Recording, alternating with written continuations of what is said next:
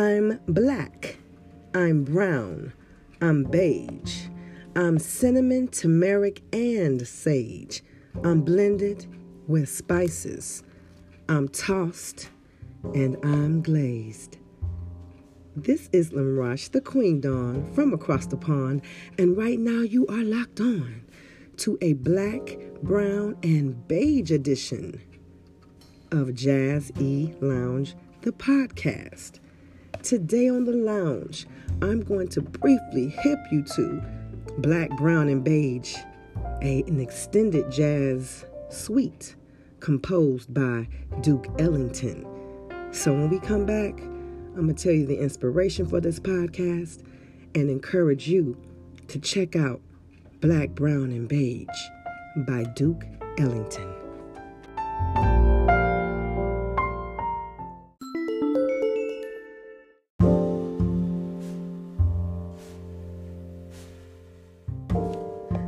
This is Limrush, and as promised, I am back.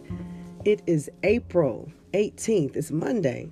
I'm looking at the calendar. It also says tax day. And today is another day to inform you about that thing called jazz, bop, bebop, fusion, and more. Listen, April is Jazz Appreciation Month, and all month long, I've been bringing you interviews and different interesting stories about your favorite artists that are still around, making big moves, like Marcus Miller. He's at the Blue Note in New York this week. Actually, this is his second week in residency there this week. Wish I can go to New York. Maybe something to pop off before the end of the week, and I get a chance to go see Marcus Miller at the Blue Note. Now, I've seen him perform live at the Pittsburgh Jazz Festival, but I want to be intimate with Marcus Miller at the Blue Note, New York. But today is about another great composer. Yesterday, which was the 17th of April 2022, was Easter Sunday. And when I woke up yesterday morning, the song Come Sunday was on my heart and it was on my mind. And in particular, two versions hit my head. The vocals by Mahalia Jackson, and then just a performance by Sean Jones, a trumpeter. So I said, you know what, I'm going to post a video of Come Sunday on my Facebook page, on my Instagram page, as well as Jazz in the Basement's Facebook page. And I said, you know what, I'm going to go ahead and find a version of it. Of course, I pull up Mahalia Jackson, but then I said, you know what, I need to do a little quick Google search on Come Sunday. And what I found out just really led me into the inspiration to share a complete episode based on not only Come Sunday, but where that song is on a composition that was written by Duke Ellington. So when I get back, I'm gonna really start it off. I wanted to get that introduction on what was the inspiration. I started off yesterday, Easter Sunday morning, with Come Sunday on my mind and on my heart, and I started to look up where that came from and who wrote this Come Sunday, and it took me to a place that I didn't have any idea existed. So when we come back, we're going to jump right on into this Duke Ellington jazz standard, Come Sunday.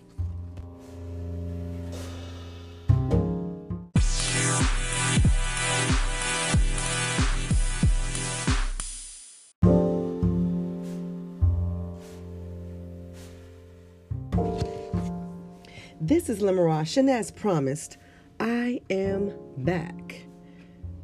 Listen, Duke Ellington's Black, Brown, and Beige is a jazz suite that features three movements. The first is black, the second movement is brown, and the third is beige. It was first introduced in 1943 as a parallel to the history of the Negro in America. This particular jazz suite was Duke Ellington's first concert at Carnegie Hall. So let me put a little perspective right back on that. Duke Ellington's first performance at Carnegie Hall was in 1943. And he introduced this jazz suite called Black, Brown, and Beige, a parallel to the history of the Negro in America.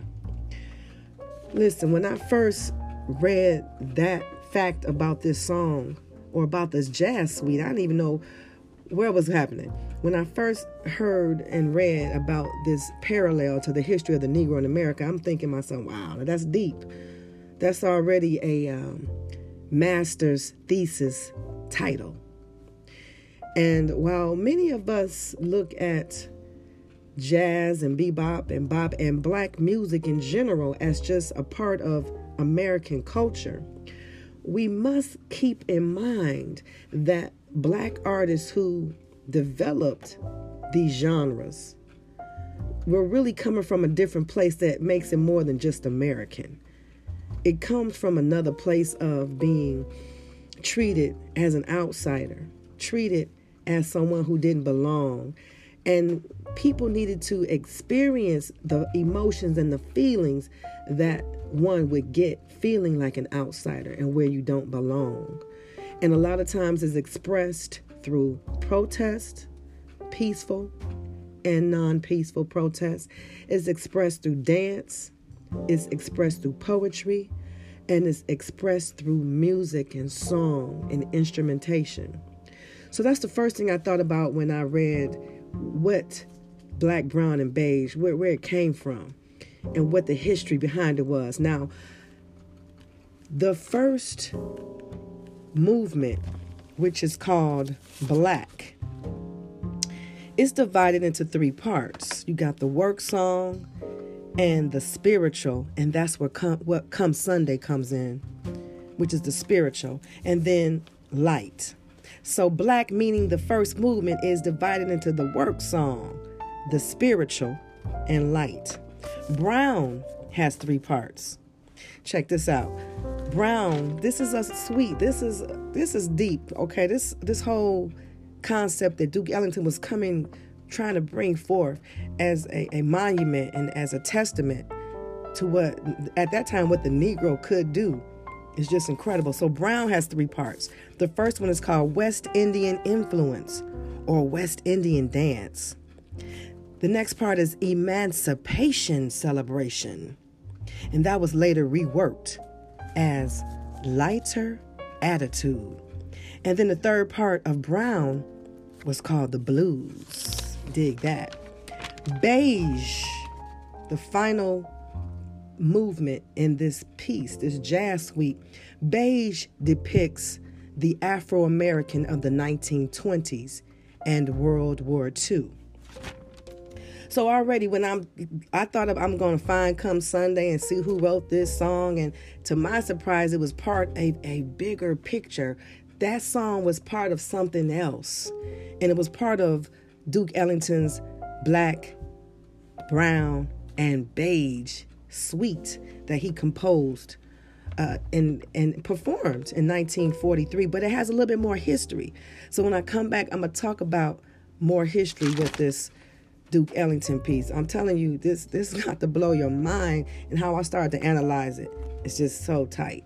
Y'all, this is Limarash, your Queen Dawn from across the pond. It's April. It's Jazz Appreciation Month, and we got it going on. Come on back.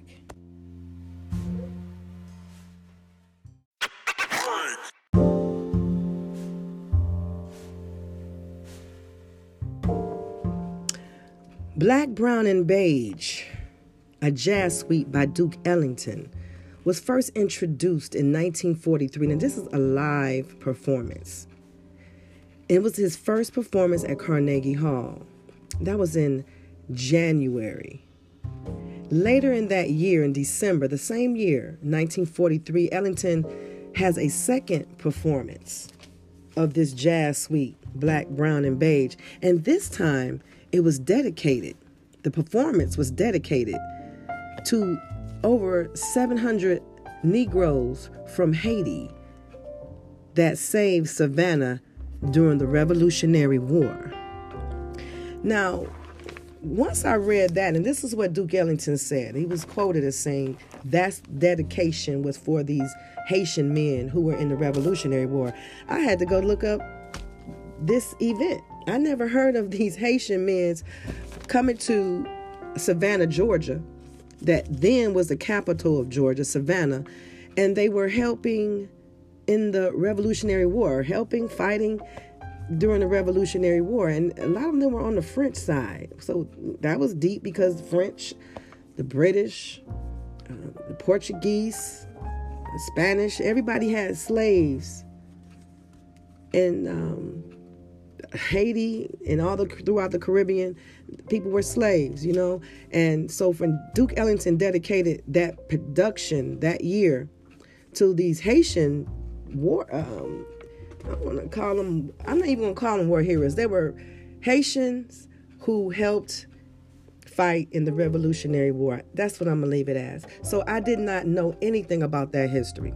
So that was another thing that I learned about this piece and the history of Duke Ellington's Black, Brown, and Beige.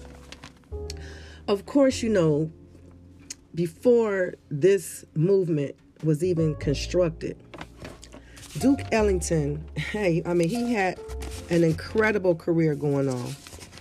He had been recording music since the early 1920s during the Harlem Renaissance, and he was well established. Let me just I have a few facts I want to share. So we have Edward Kennedy Duke Ellington. That's his name. And during the early 1920s, during the Harlem Renaissance, Duke Ellington wrote or collaborated on more than 1,000 compositions. So he was no stranger. Okay, he had some albums out. He was composing. He was doing his thing. At the end of the 1930s, he began his music relationship with Billy Strayhorn.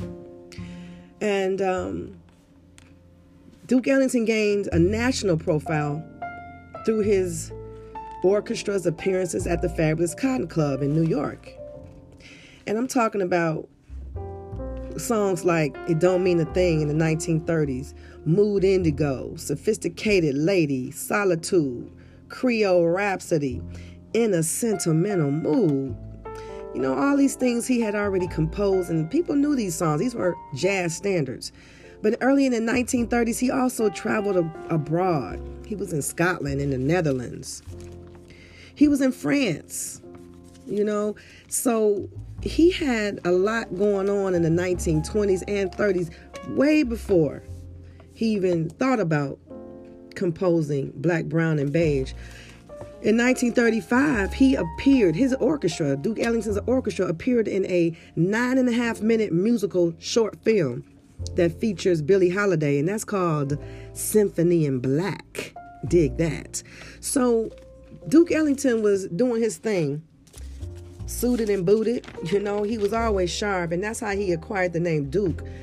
People he hung out with, they admired his coolness, and he always was dressed very well, and he was very noble. And so people began to call him Duke. So that's how he got the name Duke, Duke Ellington. So during this time, before Black, Brown, and Beige, he had experienced a lot of accolades. And traveling to Europe, it was said that he was receiving standing ovations. People was falling at his feet. The man was fine. He was always in nice suits. Because he had a light skin, people was falling out all top of him. So he enjoyed many things, but coming back to America during the 1930s, there was still lynchings, and there was still segregation, and there was still Jim Crow, and there were still people just getting snatched out of their homes and tied up. That was the lynching, but children still being abused, and it was a lot going on in America, his homeland. So in the 1920s and 30s, he's enjoying all these accolades, traveling around the world, people falling at his feet, and then he would come home and be called a nigger, and that was not cool for nobody, including Duke Ellington. So I can see why he would want to create and express black, brown, and beige in the way that he did, because it was important for him to let others know what was really going down in America. Woo, I'm about to start preaching jazz gospel today. I'm going to take a small break. And I'm going to come back and I'm going to wrap it up, because what I want you to do is be encouraged to check out more of Duke Ellington's Black, Brown, and Beige suite. This is Marash.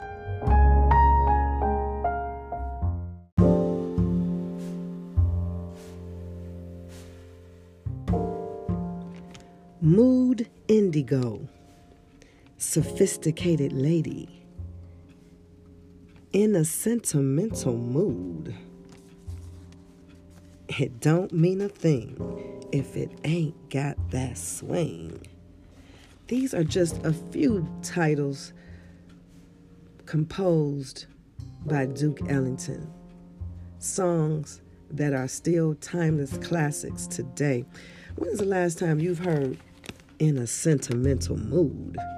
Yes, I'm telling you, when Duke Ellington was composing these classics, I don't even think he knew that they would be timeless classics and they would endure time the way it did. So we're talking about Black, Brown, and Beige, which is a jazz movement. And the first time he introduced this movement, it was 1943 in January. And it was a parallel to the history of the Negro in America. That same year in December 1943, Ellington performed that piece and dedicated it to Haitian men who fought in the Revolutionary War. But 2 other times, not only did he perform it, but now they became albums. So the first time it was a live album. It was in 1946, and at this time, it was called Black, Brown, and Beige, a Duke Ellington's tone parallel to the American Negro. So already he's not even half-stepping on what this title is and what he's trying to express. The song originally, I'm going back to Come Sunday. Come Sunday. Let's get on to Come Sunday. That was really the inspiration for this podcast. So Come Sunday was part of the first movement, which is called Black. And it was the second part of this movement, which is called the spiritual, Come Sunday. In 1946, it still did not have any lyrics. It was performed by alto saxophonist Johnny Hodges. And that particular part for the lead, if you will, was specifically for an alto saxophonist, Johnny Hodges. But in 1958, we're talking about, 12 years later, this song is still rolling. It becomes another album, and it features the vocal version with Mahalia Jackson. So you're talking about from 1943, when he first introduced it, he kept reworking this whole masterpiece. You understand me? And years later, he has the vocals with Mahalia Jackson, who, when I played that song on Easter Sunday morning, it really moved me. It really inspired me. And I just wanted to share that song with so many people yesterday. Listen, before I wrap this episode up, I want to definitely encourage you to check out Duke Ellington's discography. It's enormous. His history is enormous. In no way could I talk about his accomplishments in a short period of time. But just to let you know of just a few, he is a Grammy Award winner. He is in the Songwriter Hall of Fame. He has a Spingarn Medal from the NAACP. And, Duke Ellington received many accolades, honorary doctorates, and because he's incomparable. But I want to leave you with, because I want to talk about the first group he had, the Duke Serenade. Well, that was in 1917. So he was really in the mix during the Harlem Renaissance, which was a period in American history where Black people in general wanted to prove to America that they could produce quality work, dance, music, art, poetry. They were entrepreneurs. There were historic black colleges that were already built. So they were being educated and traveling the world and showing the world what black culture was about in America. Not what America was about. It was about what came out of the descendants of slavery in America. So, you know what? April is Jazzy Appreciation Month. I'm going to end this segment the way I started, and that's with this jazz epigram that I became so inspired to write. I'm black, I'm brown, I'm beige, I'm cinnamon, turmeric, and sage. I'm blended with spices, I'm tossed and glazed. This is LaMarage saying ciao for now.